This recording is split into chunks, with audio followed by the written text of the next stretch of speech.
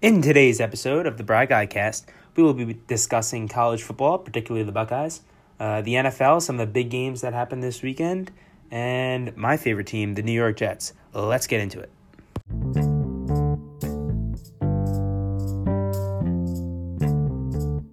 Hello and welcome to the first edition of the Bry Guy Cast.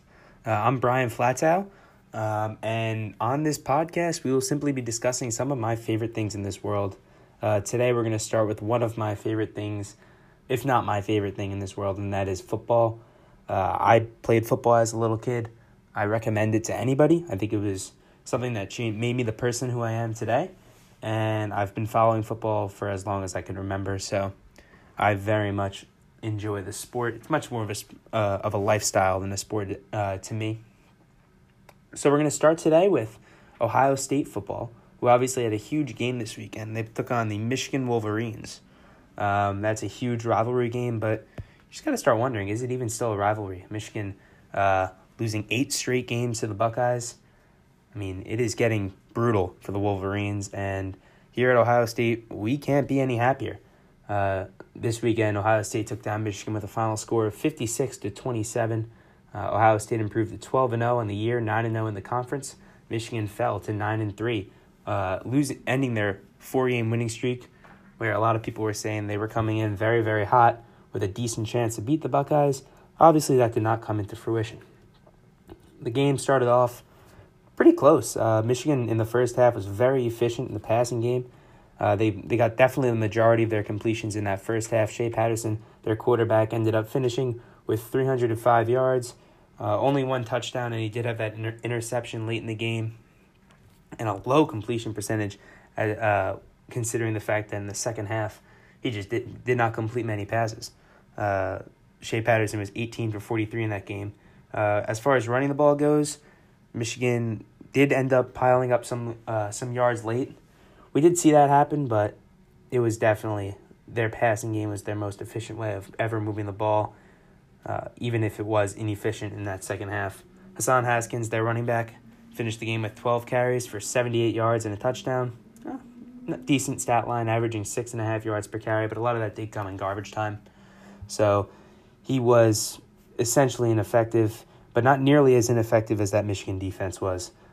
They had a tough time stopping the run this weekend. J.K. Dobbins for Ohio State, 31 carries, 211 yards. That's an average of 6.8 yards per touch, and he added 4 touchdowns, which was just, quite simply more touchdowns than Michigan had the entire game. He had a long of 41 yards in that game. Very impressive day from Dobbins. If anything, he made his Heisman case significantly stronger with this week's performance.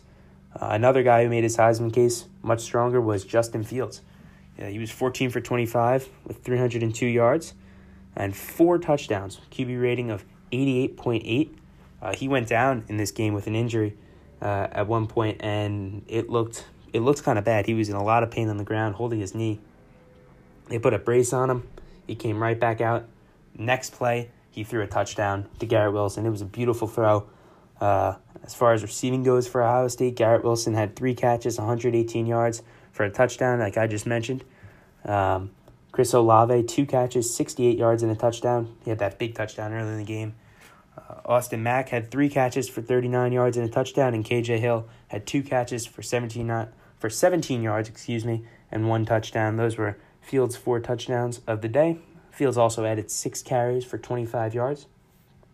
A few other players adding to the stat line in the receiving category this week were J.K. Dobbins, who had 2 catches for 49 yards. Both tight ends got in on the action. Luke Farrell had 1 catch for 14 yards, and Jeremy Ruckert caught a ball for 4 yards. As far as fumbles go, J.K. Dobbins had 1 fumble in this game, but it was not such a big deal as he picked it up right away and ended up running for about 20 yards after it. That was early in the game in the first quarter, right when it looked like Michigan was going to hang around in this game, as at the end of the first quarter, the final score was 14-13, Ohio State. I got to say, I was a little nervous watching that back at home at that point, but the Buckeyes ended up coming on top as they proved that they should be the number 1 team in the country. Like I mentioned earlier, Justin Fields has skyrocketed atop the Heisman race here. I mean, Granted, he is still behind Joe Burrow, as Joe Burrow, he's been putting up ridiculous numbers this year. He's got a 78.3% completion percentage, 4,366 yards. He just broke the SEC record this week, no big deal. 44 touchdown passes with only 6 interceptions. Burrow's been incredible. He's leading the other top team in the country, the 12-0 LSU Tigers. But Justin Fields here has definitely entered the conversation in my mind. His yard totals are not as high, with only 2,654 yards in the passing game. But when you look at Justin Fields, he had rushing totals too. He had 68 yards rushing against Penn State, only 25 against Michigan. But he gets rushing touchdowns pretty often also, as he had rushing touchdowns in the game against Maryland. He had a rushing touchdown in the game against Wisconsin, which was another huge game for him. 2 rushing touchdowns early in the year against Miami, Ohio. 2 more against Cincinnati, who's a ranked team. They're very, very good. Added two more in the Indiana and FAU games. 1 in the Nebraska game, 1 in the Michigan State game. The guy runs, and he does a lot on the ground for this team, and you really can't overlook that. But the one thing I think, when you look at Justin Fields and not being able to overlook his success going on with the Ohio State Buckeyes this year, as they are the number 1 team in the country, and you have to keep that in mind when you're voting for the Heisman, is his touchdown to interception ratio. He's 37 touchdowns this year, only the passing game, with just 1 interception. That is ridiculous. You don't see that from any quarterback, nonetheless a guy that's starting for his first year in college football. And you also have to remember, he only plays half games. The Buckeyes blow out so many teams that the backup quarterback's in the second half of the game and half the games that we've played so far this year. So when you look at Justin Fields, I think he definitely needs to be considered for even jumping Joe Burrow here in the Heisman race, especially if he could have a huge game against Wisconsin next week. And the other guy who jumped into the Heisman race this week was J.K. Dobbins. He had his Heisman moment this week.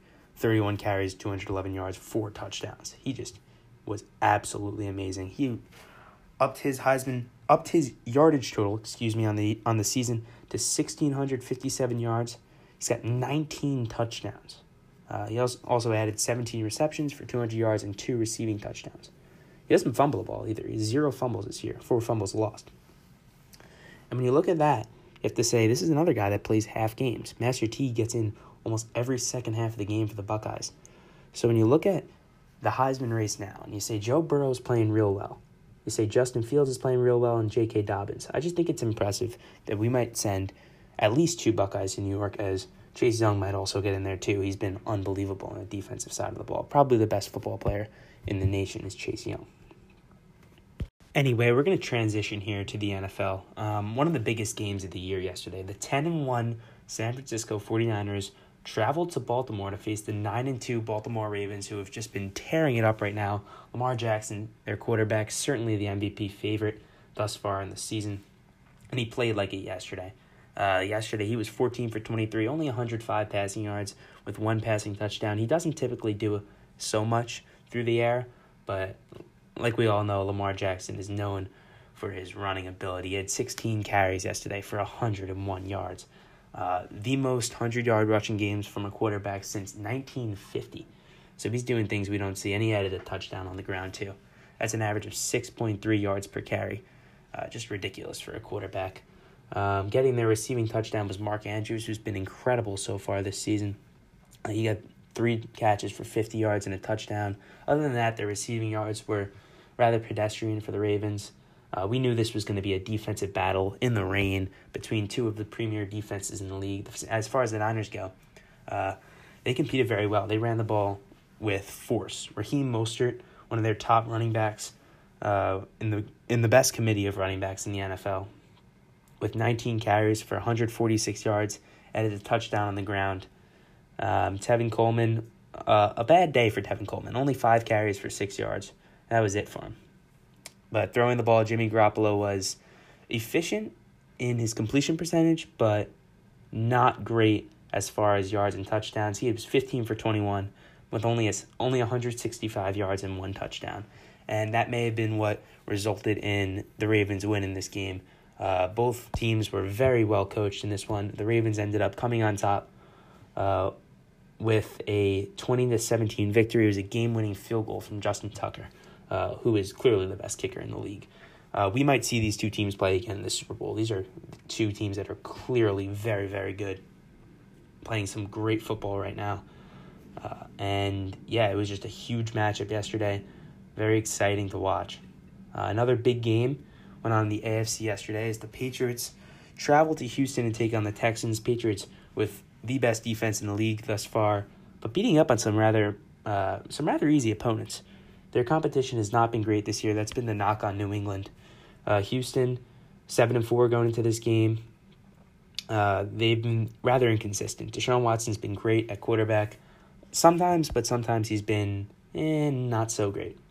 So we look at the stat line in this game. Watson came to play. 18 for 25, 234 yards, 3 touchdowns in the air, and a receiving touchdown thrown by his top receiver, DeAndre Hopkins. They ran the ball with authority. Duke Johnson, 36 rushing yards. Not great yardage totals, but he was effective when they needed him to be effective. Only on 9 carries for him also. And he was very great in the passing game. He had 5 catches, 54 yards, and a crucial touchdown early in that game.